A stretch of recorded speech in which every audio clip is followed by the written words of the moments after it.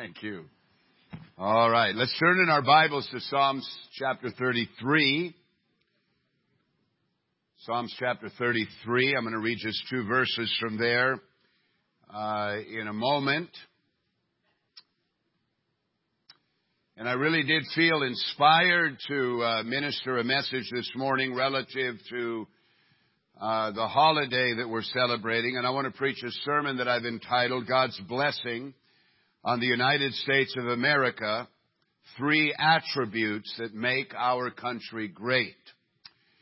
Now, all of this is important. This is not just a jingoistic, patriotic exercise here today. But all of this is important because it has spiritual ramifications, very deep, real spiritual ramifications. What happened on July 4th, 1776? They've taken surveys and discovered that well over half of the children that are being educated in our public schools don't know what happened on that day, and there are a lot of adults that don't have any idea what happened on July 4th of 1776. That is when the birth certificate of our country was signed. That's how I read one person refer to the Declaration of Independence as the birth certificate of our country.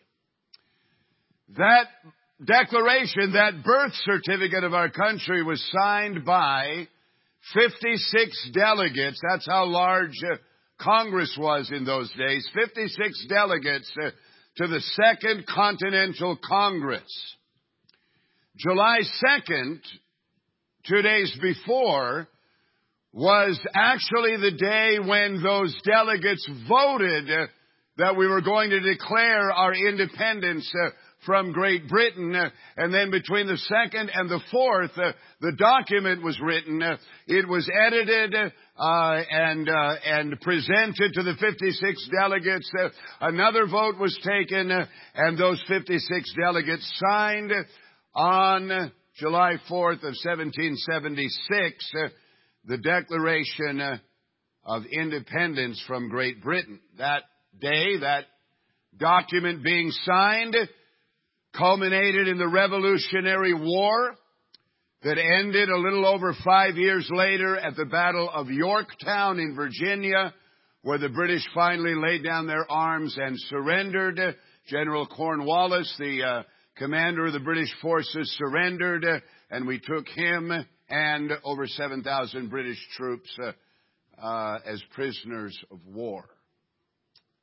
It's a rough and bloody beginning. And it is a story of beginnings and birth. It is a story that has endured over the last 240 years. That's actually, I didn't think of it until Craig Cannon said it last night, but this is actually the 240th anniversary of the signing of the Declaration of Independence.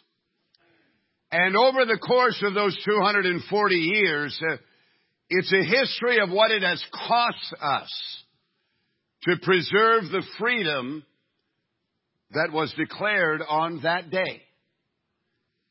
Now, today's sermon is going to be a lesson in history, and I hope I can make it compelling and interesting for you. But more than that, it is a testimony of God's grace and oversight of the beginning and the continuation of our country. Because there is a connection between nationhood and spirituality. Our founding fathers understood that in the forming of the nation, there has to be a spiritual component and a spiritual content. In Old Testament Israel, the Old Testament nation of Israel, there were secular components. There was a civil government. There was a king who oversaw the function of the civil government. There were courts and various other mechanisms there. But there was also a spiritual dimension that was overseen by God's Word and by the prophets. And we have that in our country. Not the same type of leaders, but we have both the secular and the spiritual component that have been melded together that make up what our nation is. And both of these things are not necessarily permanent. They can be undermined and they can be lost over time if you and I, here today in 2016 on July 3rd, are not very careful to do what we can as members of the body of Christ, believers in Him, having been recipients of His saving grace. If we don't do what we are called to do, then everything around us that we appreciate and value and sometimes take for granted can be lost. And if not totally lost, it can be diminished incrementally over time, which is what I believe is happening right now in our country. America is very unique in the world. And its uniqueness has contributed to a dimension of blessing and prosperity that is unprecedented in world history. Absolutely unprecedented. And the wealth of America, the blessing on America, is not only here within our borders, but that blessing has also extended to other parts of the world. The blessing on the United States of America, three attributes that make our country great. Let's read our text in Psalms 33:11 as we prayerfully present this truth in the context of this message today for the purpose of glorifying God and bringing revelation to your heart. Psalms 33:11. The counsel of the Lord stands forever, the plans of His heart to all generations. Blessed is the nation whose God is the Lord, the people He has chosen as His own inheritance. Let's pray. Father, thank you. Thank you so much today for this church, for the liberty and freedom that we benefit from, Lord, that has been purchased for us by others. We thank you for this opportunity to gather together, and we're going to take time to give you glory for it today in Jesus' name. And all God's people said, amen. All right, three attributes that make our country great. The first is the attribute of a spiritual foundation. It is very clear. You don't have to do very much study. A half an hour seals the deal and presents enough factual evidence to know that the United States of America was founded on Christian faith, Christian principle, ethic, and philosophy.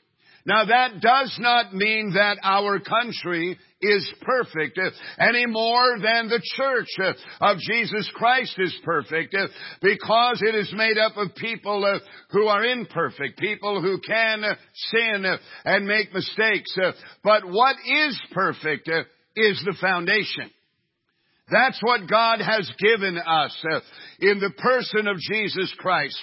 A perfect foundation upon which we can build our lives for Jesus and for eternity. This is true in our own spiritual life.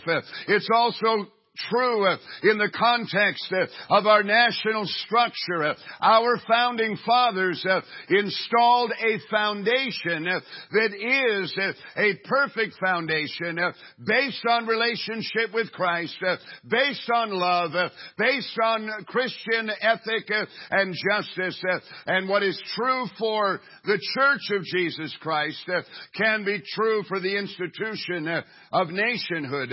1 Corinthians says, for no other foundation can anyone lay than that which is laid, which is Christ Jesus. So there's a perfect foundation. You and I, our lives are built on that perfect foundation. Doesn't mean we're going to be perfect.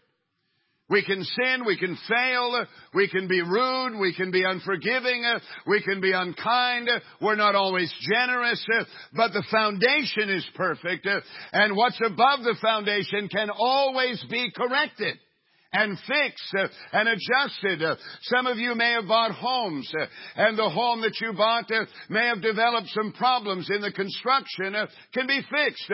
As long as it's above the foundation, everything can be adjusted, everything can be fixed. It's a perfect foundation, and it gives us the opportunity to build something that is lasting. Our country and the founding of it is rooted in the placing of this foundation in our roots and in our origins. This was done by design. This was done by prayer. This was done by revelation. And this is what the document that we call the Declaration of Independence is all about. I want to challenge every one of you. I'm going to read a small portion of it, but I want to challenge you to read it for yourself. It is worth reading.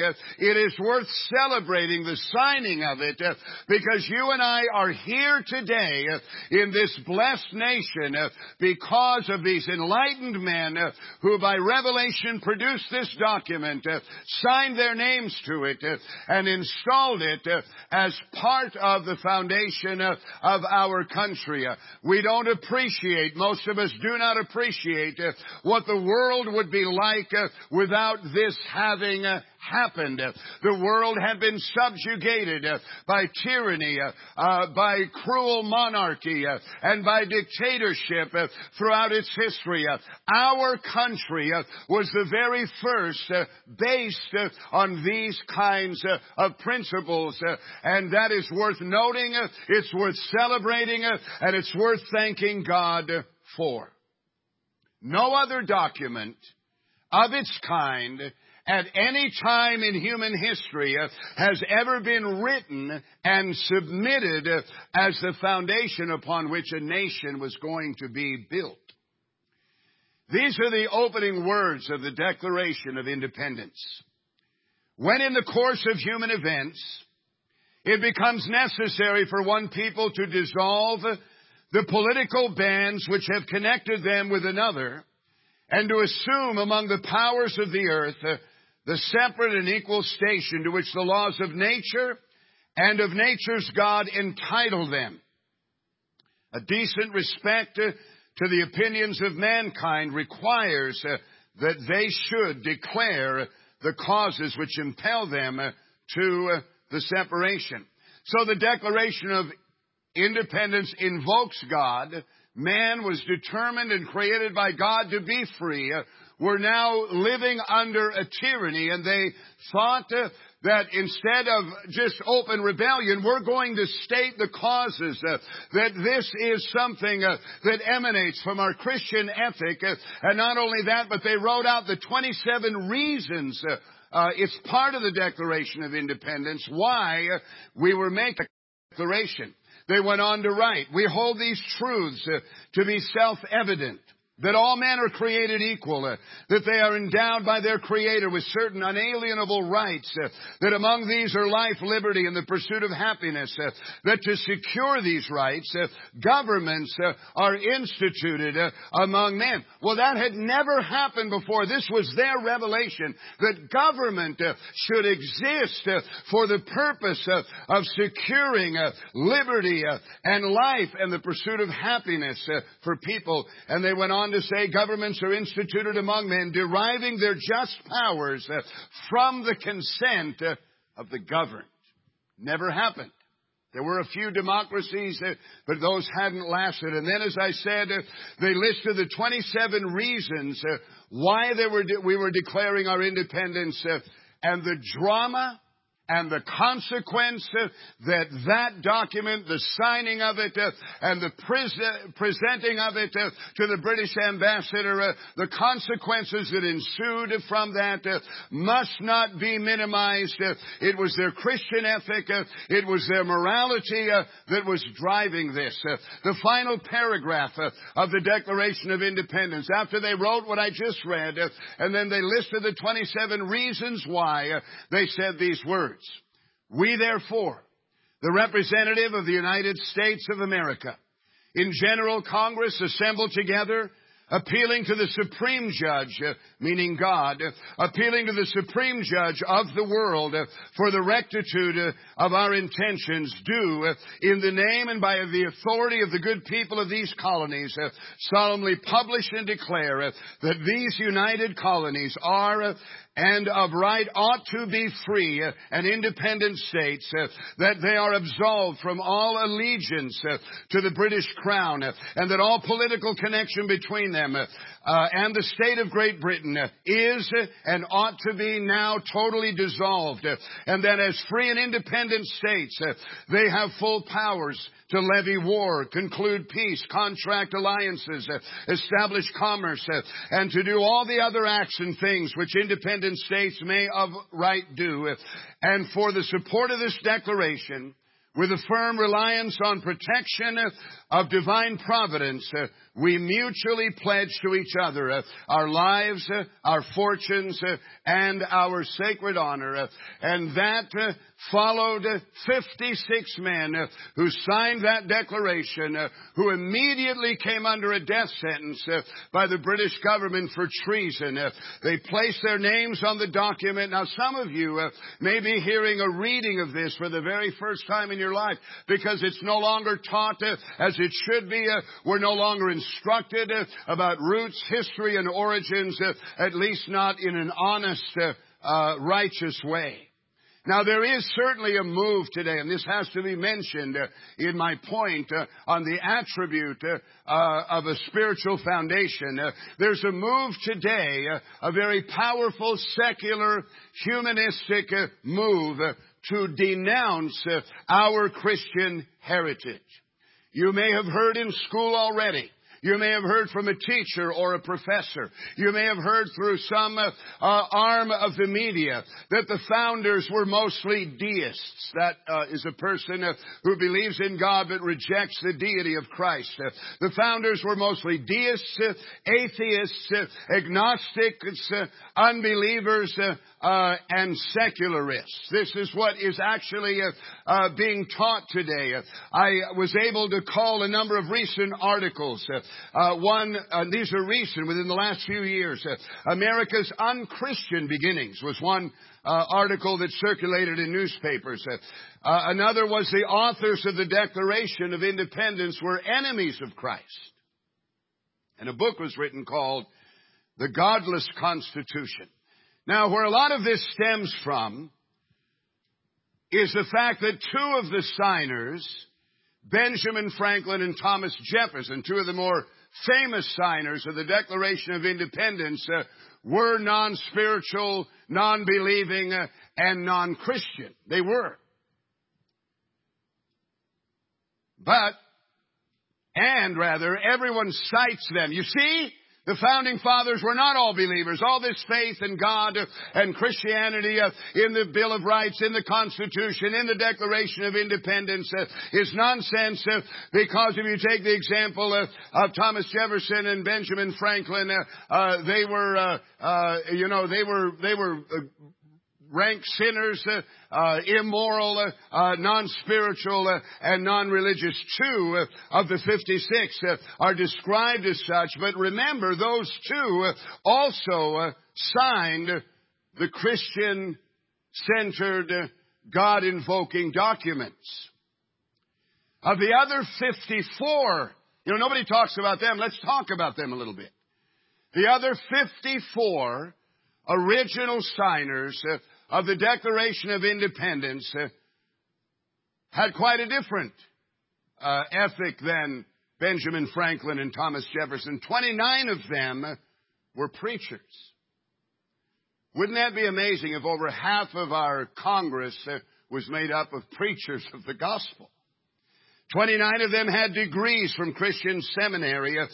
John Witherspoon was, at the time, he was a member of the Continental Congress, was one of the most well-known evangelists of his era. He wrote these words, "I entreat you in the most earnest manner to believe in Jesus Christ, for there is no salvation in any other. if you are not reconciled to God through Christ, if you are not clothed with the spotless robe of His righteousness, you must forever perish. Another was named Charles Thompson. He was actually a noted theologian of his day, and he translated what is known today as the Thompson translation of the Bible. It's not the Thompson Chain Reference Bible. This is a Thompson translation of the Bible, which is still available, and you can acquire a copy of that Bible today. It took him 25 years to make that translation that he finally was able to produce, print, and distribute. And he stated in one of his writings, I am a Christian. I believe only in the Scriptures as the supreme authority of God and in Jesus Christ as my Savior.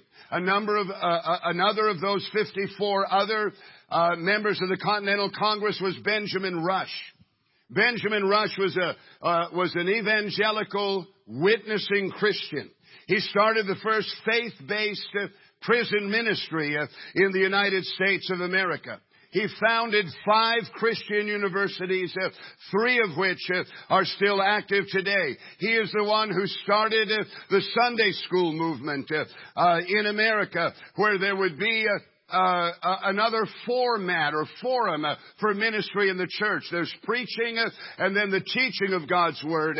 And he initiated a national Sunday school program. He had a vision to get every citizen of the United States to read the Bible. He devised a 1-year reading plan and recommended this.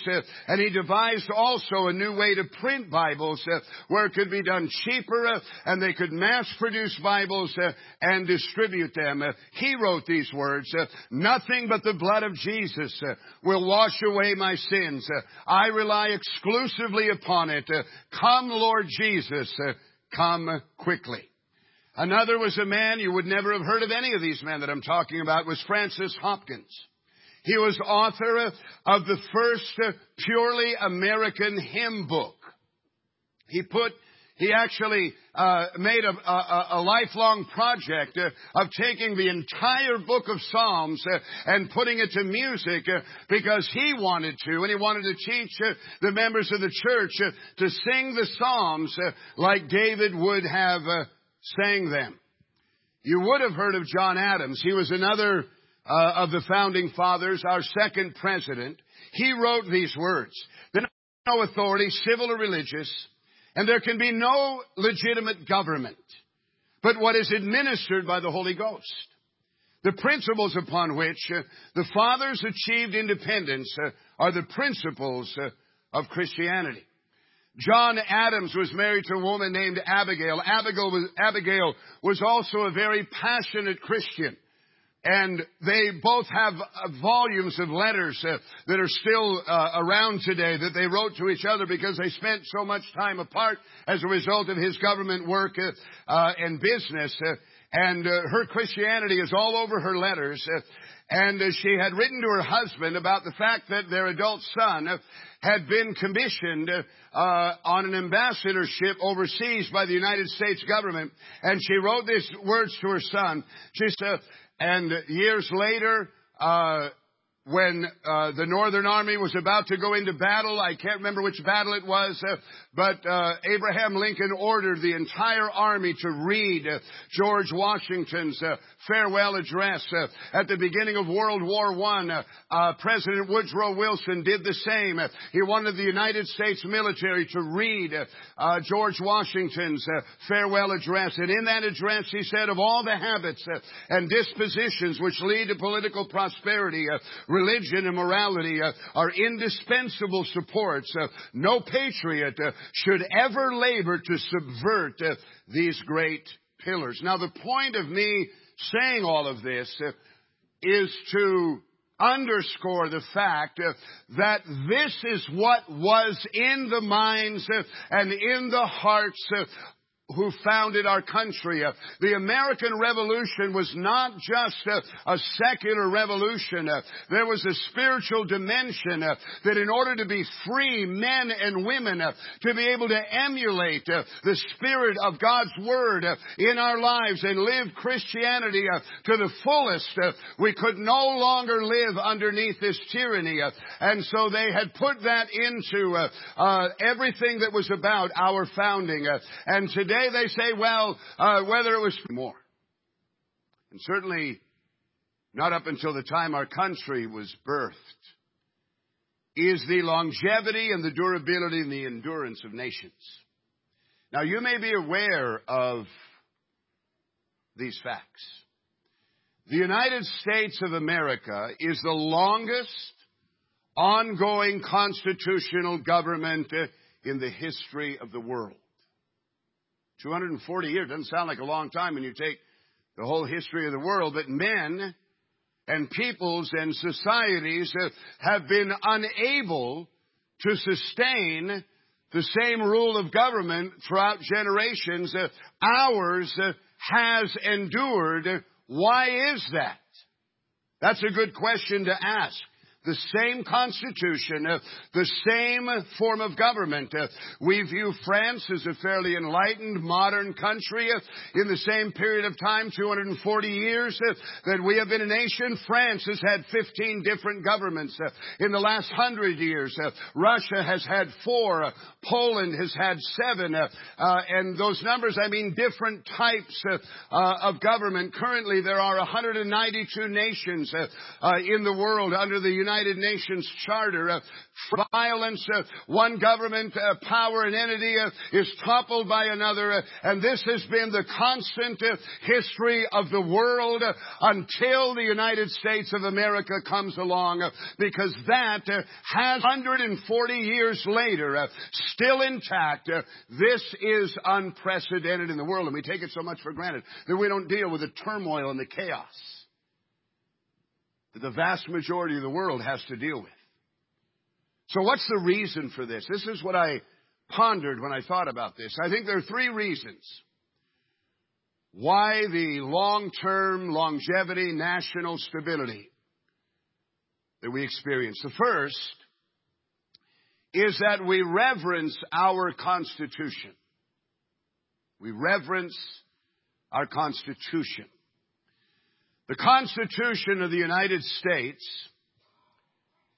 the reference point that we are committed to adhering to, that still frames our laws today. Judges are required to use the Constitution as the reference point for all law today and civil rule today.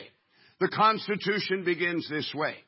We, the people of the United States, in order to form a more perfect union, establish justice, ensure domestic tranquility, provide for the common defense, promote the general welfare, and secure the blessings of liberty to ourselves and our posterity, do ordain and establish this Constitution for the United States of America.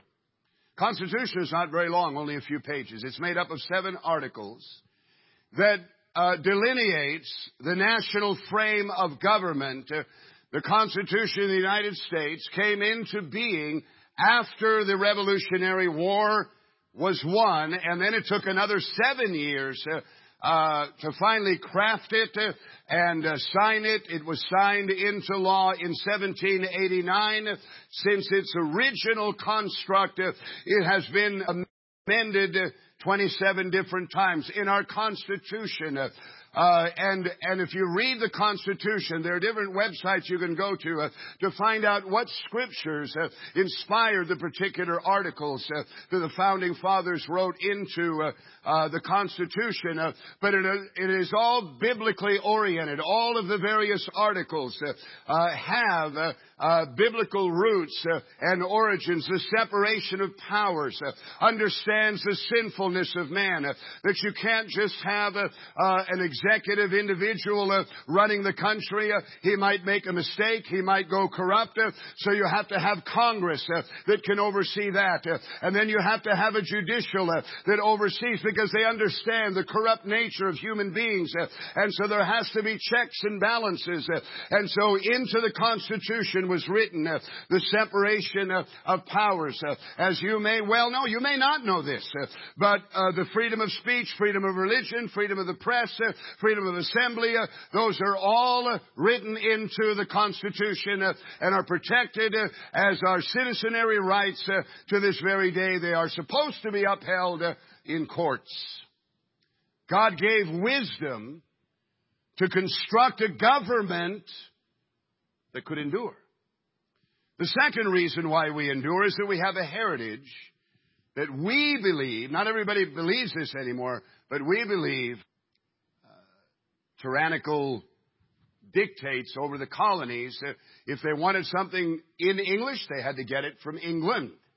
Couldn't print any. Is called, and it's written on the inside first page, the Bible of the American Revolution, printed by the Congress of the United States. In the Congressional Record, it says these words, this Bible, meaning the Bible of the American Revolution, this Bible is an edition of the Holy Scriptures for use in our schools. That Bible had a congressional endorsement printed on the first few pages. It said that the United States Congress recommends this edition of the Bible to the inhabitants of the United States of America. So next time someone says there's no Christianity in our founding, you know better. This was what was in the hearts and minds of our founding fathers. It was actually over 100 years before this. During the colonial period, cities and villages were forming, law was established. And it was in 1647 that the first public school law was passed in America. And it's referred to as the Old Deluder-Satan Act. You can look it up, the Old Deluder-Satan Act. And it was a law that stated that every school had to have a Bible and had to have Bible study. They referred to Satan as the old deluder. If we don't have Bibles available, if they're not used, if they're not taught, then truth and revelation is going to be diluted. And so they made a law, and for 320 years, there was this law that oversaw our public school system until, of course, 1963, when the Bible and any mention of God was banned from our public schools. And today there is a major frontal assault underway against the very thing that gives our country stability. Look what has happened since they took the Bible out of schools. Look at what's happened to our schools. You don't even want to send your kids there now. In a lot of cases, you can't morally put your child in a public school where our mission as the Church of Jesus Christ, if our country and some institutions of it will not uphold the foundations upon which the fathers, they were blood-washed, born-again believers in Jesus Christ, and wanted that to be woven into the fabric of what is our country, and that's why it has endured. The third reason why we endure, in one word, and that's the word freedom.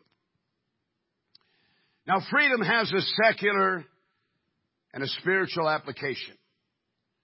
People get addicted to freedom. You don't understand, many of you, how most people in the world live. 3/4 of the world's population lives in third world countries. The vast majority of the population of the world lives underneath dictatorships. 54 of the countries in the world, 54 of them are Muslim countries. You don't understand what it's like to live not having the freedom that you enjoy. Go get a job, go to the store, get in a car, drive, do whatever you want to do. People get addicted to freedom. We don't want our freedom taken away. We're not going to lay down lightly and just let somebody storm our beaches and take our freedom away from us. We're going to fight for it. That's why we have the most superior military armed forces that the world has ever seen and known, because we have a lot to fight for. It is our freedom. It is our liberty. It has cost the lives of husbands and fathers and mothers and daughters and sons and brothers and sisters. Blood spilled. I've watched the tragic videos at the funerals of military personnel who give their lives. The flag is handed to the spouse. The children are there. They're crying. But there's a recognition that freedom is worth preserving. And the reason our country has endured is because we believe that. Now, of course, secular freedom isn't everything.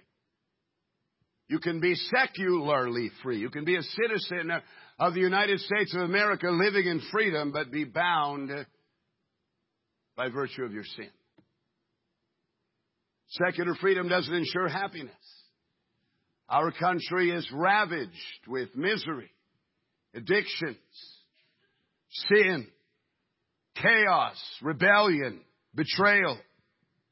So, secular freedom doesn't produce happiness itself. That only comes through Jesus Christ in a relationship with Him. And that's what we offer you here today, if you don't know Him. John 8 says, "You shall know the truth, and the truth shall make you free." That's what really makes you free. Jesus answered and said to them in verse 34, "Most assuredly I say to you, whoever commits sin is a slave of sin. Therefore, if the Son makes you free, you shall be free indeed." Endurance comes because we value freedom, we protect freedom, we fight for freedom, we die for freedom, we guard freedom. We value it above all else. Now let me talk about the attribute. The third attribute that makes our country great is the attribute of blessing. Blessed is the nation, or blessed is the nation whose God is the Lord. So it's a good question to ask. What does that mean? Blessed is the nation. So it means that if God is the Lord of our nation, then blessing comes. What does that look like? What sets us apart from some other nations of the world that don't have that blessing because the God of their nation is not the Lord? What does that blessing look like? You know, the word, and this is where they got life, liberty, and the pursuit of happiness. In the Declaration of Independence, the word actually means happiness. That's one of the definitions. Blessed is the nation whose God is the Lord, happiness. But it also means some other things. It's a word that means to make progress, to advance. I travel to countries that are living in the 15th century. If you didn't see telephone wires and a few vehicles around and saw how people live, you'd think you were looking at the world the way it was 100 or 200 or 300 years ago. You think of how backward some people live in the world today. No running water, no electricity. America. Let me tell you what blessing looks like. America represents the greatest run of prosperity, creativity, and invention that the world has ever seen. My father, who passed away in 2007, was born in 1916. He was born in 1916. So he was born, the car was invented, the plane was invented, but no commercialization of those things yet. He grew up in a house with outdoor plumbing, no electricity, all of that. And he drilled that into my head all along. Walked to school, all that. He told me about his grandfather who he knew for a good part of his life. His grandfather was born in 1850. So that would be my great-grandfather. You're thinking, man, Pastor's really old. Especially if you have a great-grandfather who's alive now. My great-grandfather was born in 1850. And my father said to me one time, he said, you know, Paul, my great-grandfather wouldn't have lived much different than Abraham lived. And that's just not that long ago. He died in 1946 at the age of 96. He fell off a horse, broke his hip, and died shortly thereafter. My great-grandfather did. The level of prosperity and the rapidity with which it has been achieved is unprecedented. America represents 4.5% of the world's population, and we produce 25% of the world's output. 4.5% produces 25%. That's significant. By the 1830s, 54 years, only 54 years after the Declaration of Independence was signed, America had the highest per capita income in the world. You think about that. There are nations that are centuries old, that had tradition and nationhood and patriotism and wars and in all those things going on. Within 54 years, our citizens were earning more than any other country in the world. Blessed is the nation whose God is the Lord. That blessing has produced unfettered competition throughout our history, that has produced in itself unfettered innovation. I make something, then someone else makes something like it that's a little better, and then someone else says, no, I'm going to one-up you. That's how innovation and increase and blessing are produced. It's through competition throughout our history has produced incredible innovation, methods of production, meeting public needs, and meeting the demands of people. We supply a good portion of food that goes all around the world. We are generally the first responders when it comes to national disaster and crisis, whether it's earthquake in Haiti, tsunami in Sri Lanka and Thailand and other parts of the Middle East. It's the United States of America and the various independent charities and Christian institutions that by virtue of default immediately respond to those things. After World War II, we did the most amazing thing, unprecedented in the history of the world. We went to our enemies. We occupied their countries not for power's sake, but we occupied them to help them to rebuild their infrastructure, to provide them with food and liberty. We're fighting in foreign fields today for people that in some cases claim they don't even want us there, but we're trying to protect something. And the advance of something that is very lethal and toxic and deadly. We are currently the world's only lone, what is called, as you know, superpower. Most powerful nations, but you shall not borrow. You shall reign over many nations, but they shall not reign over you. You shall open your hand wide to your brother, to your poor and your needy in your land. That's what the Founding Fathers envisioned.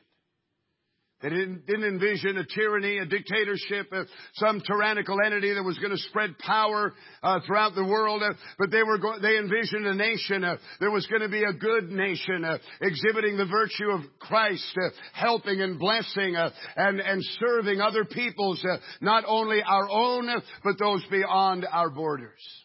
Another important feature that is under threat today is that our government, from its inception, is structured to encourage charitable donations. You give money to a church or to a charity or to a nonprofit, and that money can't be taxed by the government. And so this has caused the United States of America to be the most giving people on earth. money to missions, but they got to go through some convoluted method because everything that's sent out of the country gets hammered with about a 40% tax. Don't do that here. We can send money anywhere in the world at any time. We're going to be doing it on Tuesday when the banks are back open, making deposits for Africa, for Guatemala, for Mexico, for China, all over the world. We're able to send money. We're free to do that. Blessed is the nation whose God is the Lord. Now, here's what I want to close with. Everything I'm talking about, the blessing, the endurance, all of that, not a guarantee. I think there is more responsibility on the church than there ever has been before. What do you think is the most important institution in the United States of America? Some people might say, well, it's the police and the courts and law enforcement. Certainly that is important. Or someone might say it's education. Our educational structures, from kindergarten to universities, that institution, all of it collective, is the most important institution. Our government, that's the most important institution. We have to have trusted with maintaining the components of our spiritual heritage.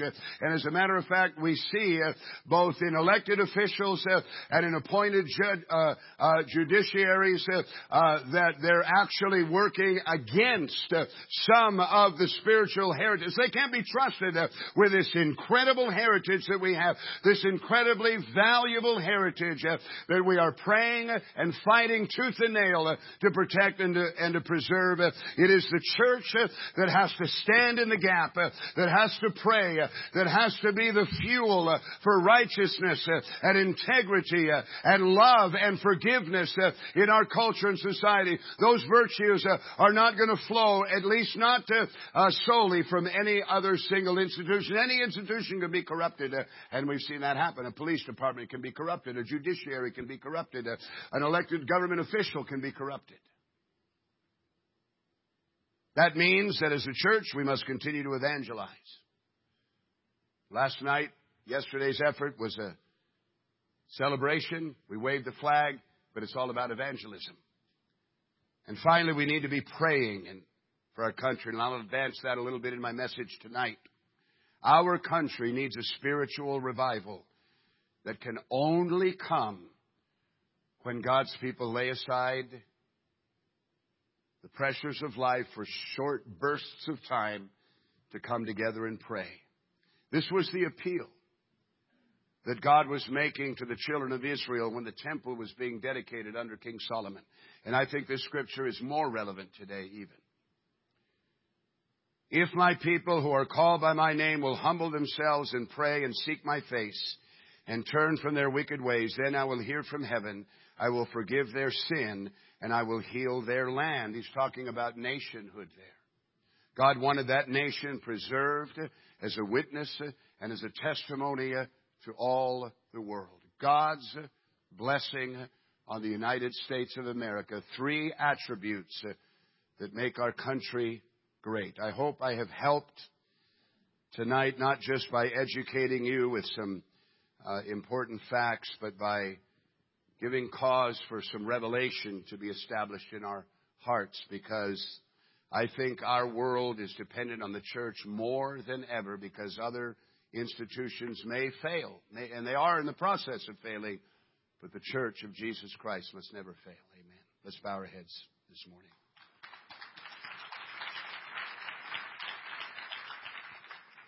Every head bowed, every eye closed. It's a wonderful dimension of God's love and grace here today. Let me get right to the point. Service, which is, if you're here today and you do not know Jesus Christ as your Lord and Savior, but you want to know Him, you know there's sin in your life, let's lay aside all the celebration, the holiday, everything you may be doing tomorrow, etc., and talk about your soul, your sin, whether or not you have a relationship with Christ. That's the issue. All the blessings that I talked about, all the attributes that make our country great are the same attributes that work that can make you trials and difficulties and pressures and disappointments. And in the midst of all the things that happen to us in life, we can have happiness and joy and fulfillment, and the peace of God can reign over us.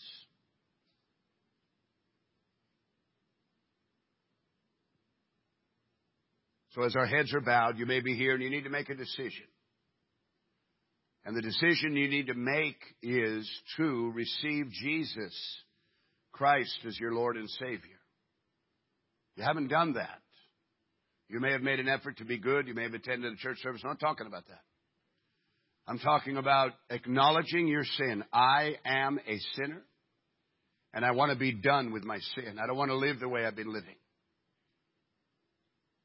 I'm ready to humble myself, acknowledge my sin, and receive Jesus Christ as my Lord and Savior. And if you're ready to do that, I can help you. And the way I can help you is by praying for you. And in order to pray for you, I need you to do just one very simple thing. I'd like you, please, just to lift your hand. Say, Pastor, would you pray for me? I do want to receive Christ. I know I need Jesus. I know I'm a sinner.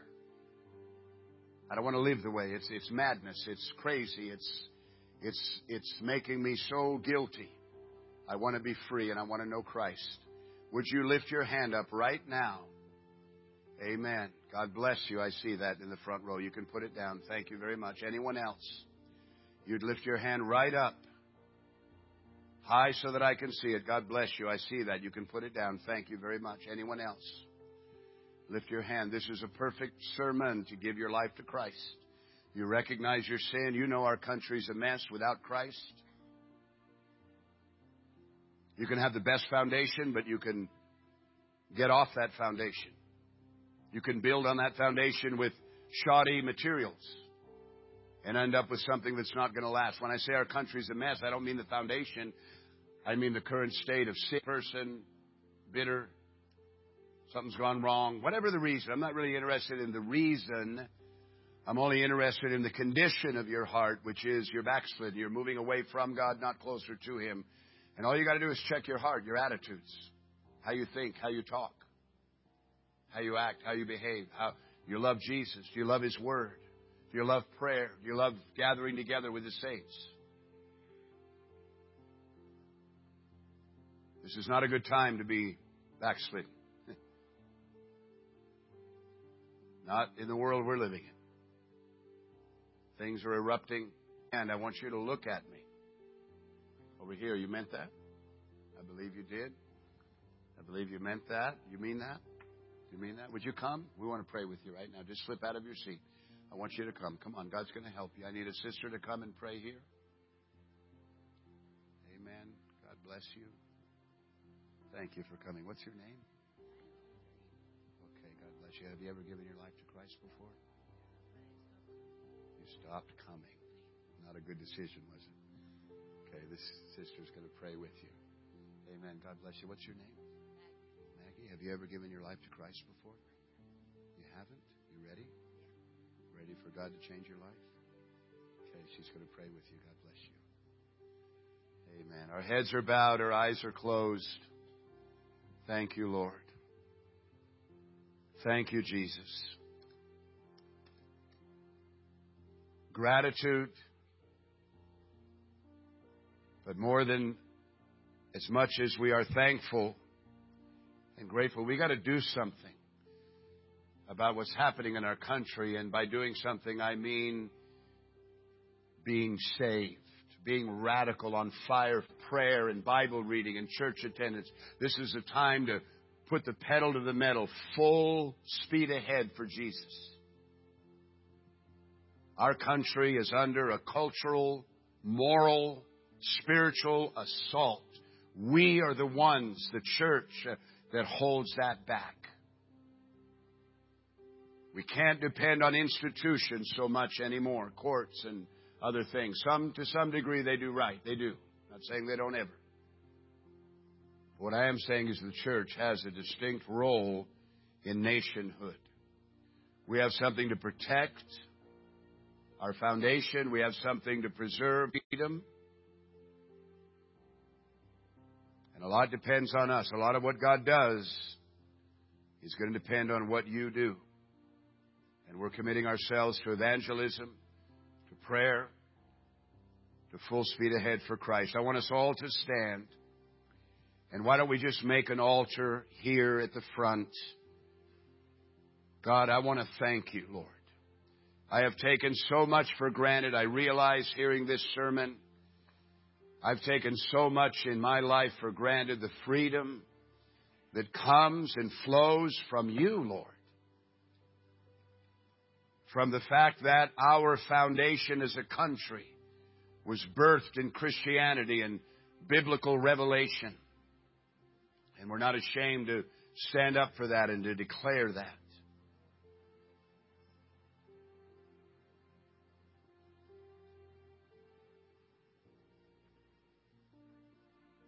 You would not be able, if we took you into a country that's run by a dictatorship where people have no freedom and there's no upward mobility, no way to really earn money, no entrepreneurship, you wouldn't be able to function. That's why we fight for what we have, because we don't want that and again, ever. Subjugation and tyranny, unreasonable political and cultural in wars.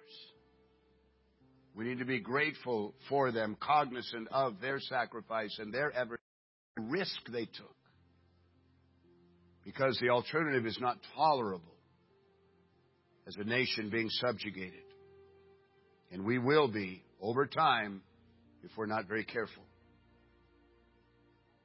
God, I thank you today so much.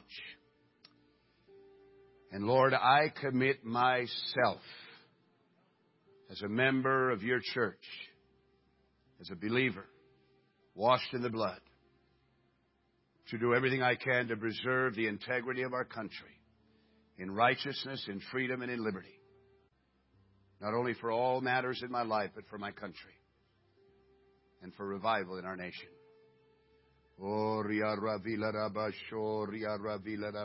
Thank you, Jesus. God, I praise you. Lord, I love you. I rejoice, oh God, in all of your goodness and riches of your mercy.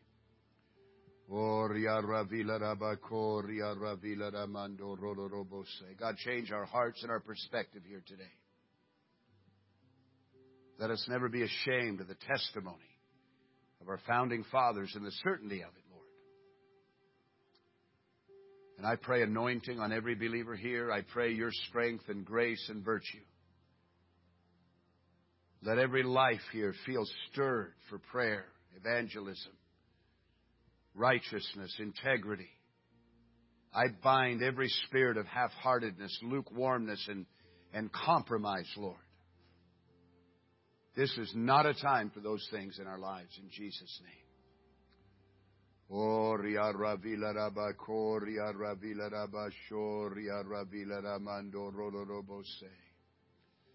God, I thank you, I praise you, I love you, I need you today, I exalt you above all else, Lord. Oh, yes. You know, every altar call is so unique. People are getting saved here at the altar for the very first time in their lives. Others are being reconciled to God after having been backslidden. Others are making a determination, no more compromise, no more half-heartedness. I'm going to straighten some things out in my life. I'm going to get my priorities in order. But whatever it is, make this altar call a permanent feature of moving on in your life. It's going to forever change you. God, I pray for that right now, Lord. Let your people be changed and transformed, better equipped and better prepared for the world that we live in. And we thank you, Lord, in Jesus' name. Let's all stand, can we? I want to come to the service for 6:30. The sermon is called Fight Back. You don't want to miss that. It's another inspiration. I preached a sermon a week and a half ago on